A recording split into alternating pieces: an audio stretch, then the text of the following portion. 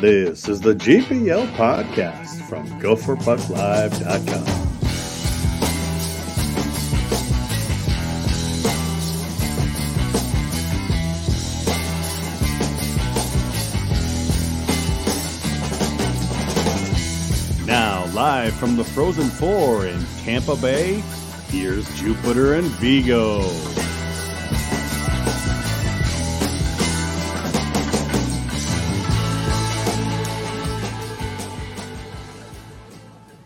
Good evening from Tampa. Devastating loss for the team tonight, guys. Here with Eckes, where Chris Eckes, who usually writes for us, and of course, you guys know Viggs. We'll start with you, Viggs. Pretty good start, pretty good first period. After that, after the Nelson goal, they hardly had any shots after that. It was over, and Quinnipiac wins the national title. Yeah, I think it's a real heartbreaking loss for all the players, all the fans, anyone who's a Minnesotan. We have a little bit of scar tissue with these kinds of things. And they had the game plan in place where they did not want to give any rushes to Quinnipiac all game. And until that last play in overtime, Quinnipiac did not have any odd man chances. With the puck, they wanted to be smart with the puck. They didn't want to be coming off wall battles behind their check. They wanted to keep Quinnipiac to the outside, and I think they did that for most of the game. It's just they were never able to relieve pressure. They did get the puck, and when they did, they iced it a ton. Right, because that's not relieving pressure. That's getting off the ice, and they never maintained that possession to really change any momentum, and they were just chasing and chasing and chasing. And Rand Pecknold pulled his goalie with a couple minutes to go, and it paid off. And quite honestly, Chris, Quinnipiac deserved it tonight. They played better in Minnesota for most of the game, completely shut them down the second half of the game. Yeah, I think this game, I'm not sure that it conclusively answers which team is definitively the better team, but I think Quinnipiac certainly played their game better than Minnesota played their game tonight. And that's the shots were 30-15. Like, that's not good for hockey. Yeah, so very few shots from second half on Viggs, and everyone's going to say Moscow can't win the big one. Those St. Cloud fans are going to be pushing it, but he didn't even care about that tonight. He knew they didn't play their game, and they are pretty devastated. Yeah, I was one of the first people in the locker room because they open up locker rooms for these NCAA tournament games, and it was just dead quiet.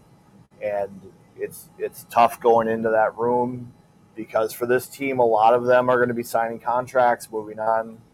Some of the seniors might be coming back. We've talked about that maybe with Justin Close, maybe with Bryce Budzinski, maybe with Jackson Nelson. But it seems like Ryan Johnson's going to sign.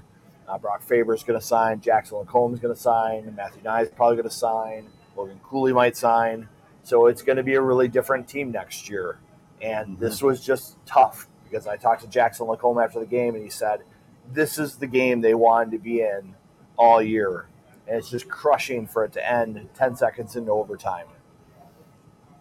Yeah, it was quick, but really, Quinnipiac just had all the momentum, Chris, and they finished them up. They really just finished the Gophers off, after getting back into the game. I mean, every time you see these pressers and the losing coach always says, tip your cap to the other team, and Bob certainly said that, and I think rightfully so. Quinnipiac played a hell of a game. The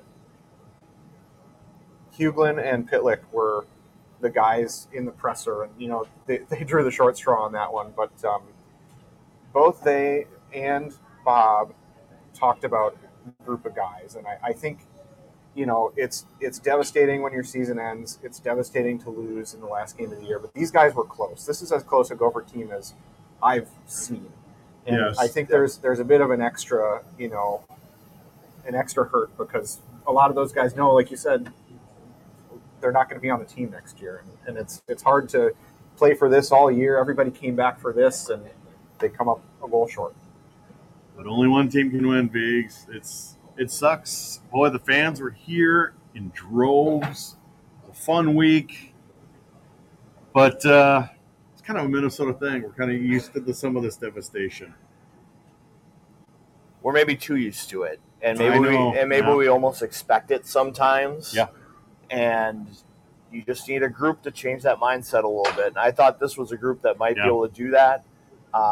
I've been critical of Rand Pecknold of maybe not adjusting in game when things aren't going their way and just sticking to what they do. I felt he made a good adjustment in the second and third period. His defensemen got more active in the offensive zone. Early in the game, his defensemen would back off the blue line. A lot of times when the Gophers got the puck, as the game went on, they came down and applied more and more pressure to Minnesota on those wall battles. And I thought that was a little bit of the difference in the game because Minnesota was not able to come out with possession. And so credit to them for doing that. I thought that kind of surprised Minnesota a little bit. Mm-hmm. Bob did shorten the bench to basically 10 forwards as the game went on. I felt he was playing Brock Faber every other shift in the third period. And, they just couldn't break it. So I do think both coaches were trying to make adjustments. They were, but they had a lot of pressure. And like you said, they just couldn't do anything. Well, they did get the odd man rushes in the third period. I think Brodzinski had one, and he passed it, kind of forced it early. Mm-hmm. It wasn't maybe what I was expecting up top, and maybe because they're under so much pressure, he doesn't make the decision that he usually makes. And then Jimmy Snuggerud had that 2-on-1 possession with, I think, Matthew Nyes. Yep. And he had plenty of time, but he was just maybe a little tired and a little stretched catching the pass, so he didn't quite have the shot we expect from Jimmy Snuggerud. And Bob, too, in the presser afterwards, he talked about the goals they gave up. The first one was a turnover on the fourth line. I think that was the last fourth line shift that we had in the game. Yep. The second one, late in the game with the goalie pulled, Bob said, that was one that we'd like to have back. He didn't think that one should have been a goal in the first place. And, sure. But at the same time, if you're playing that defensive shell for 2 periods, like a bounce is going to happen. You gotta start playing some offense at some point in order to assert yourselves. And I just didn't feel like the Gophers did enough of that tonight. I seem to notice. I don't have the stats. I'm shooting the game. I can't. I just noticed they lost a lot of faceoffs, and they lost a lot of important faceoffs, including that last one where they tied the game. Yeah, it's tough. I was asking some of the players in the room after the game about that, and they just got frustrated because they won the initial draw, but it goes to the Quinnipiac bench. Right. The next draw, they lose it. I think they were trying to force a turnover in the neutral zone. That was something I looked at in looking at Quinnipiac, trying to scout them, as you could pressure their D. And it looks like that's what they wanted to do because they put Mike Kester up kind of on the boards to cut off the attack that way. And Jackson Lacombe was the only D left in the middle. And Quinnipiac just beat everybody up the middle of the ice. A faster transition than I think the Gophers were expecting and caught them flat-footed. And the fastest overtime winner since at least, I think it was 1977, they were saying. Ever. Fastest overtime ever. Yeah. I think the last one was like 20 seconds or something. They beat the 77 record, like Wisconsin winning. I got strong Yale vibes, if anybody remembers that. Gophers. I don't know if that was 10 seconds, but it was a very similar quick. Something kind of happened behind the net on that one, wasn't it? Yeah, Marshall behind the net, dagger to my heart. It's painful. I'm sorry. Yeah. So I don't know what else we could really say, gang. Everyone's devastated down here. What? Tampa did put on a great show again. They did. Chris. Like you mentioned, Gopher fans were here in droves. That is one thing.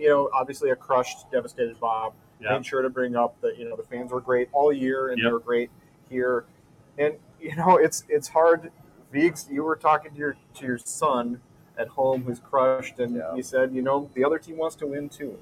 And only one team can win. And the Gophers made it all the way to the championship game. It's obviously crushing for us and for all the fans out there that they didn't do it. But what a special team. And hopefully, as we get some distance from this, we'll be able to remember the specialness. I had a fun week here. So you had a fun week too. Yep. We got to see a lot of people. And that's one thing I always enjoy about this college hockey thing is seeing the people we see all the time and see the people we only see at the Frozen Four and things like that. So that part was fun. The good news is next year we don't have to travel so far.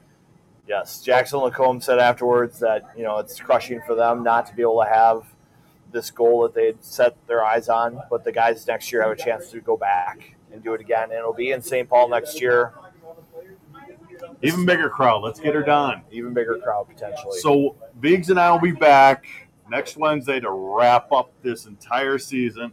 I do see there's some comments there. I don't really know what we can talk about, gang, because it's, well, we appreciate you guys watching us live. I see some thanks by a couple people there. So we appreciate you guys tuning in for a couple live shows remotely, which we've never done before. But like I said, on the next season, like you said, we'll wrap it up on Wednesday nights, next Wednesday. And that's really it, folks. Terrible ending to the season, but what can you do? So thanks for tuning in to us live from Tampa this week. And we'll see you on the podcast Wednesday. Wrap it up. Thanks, gang.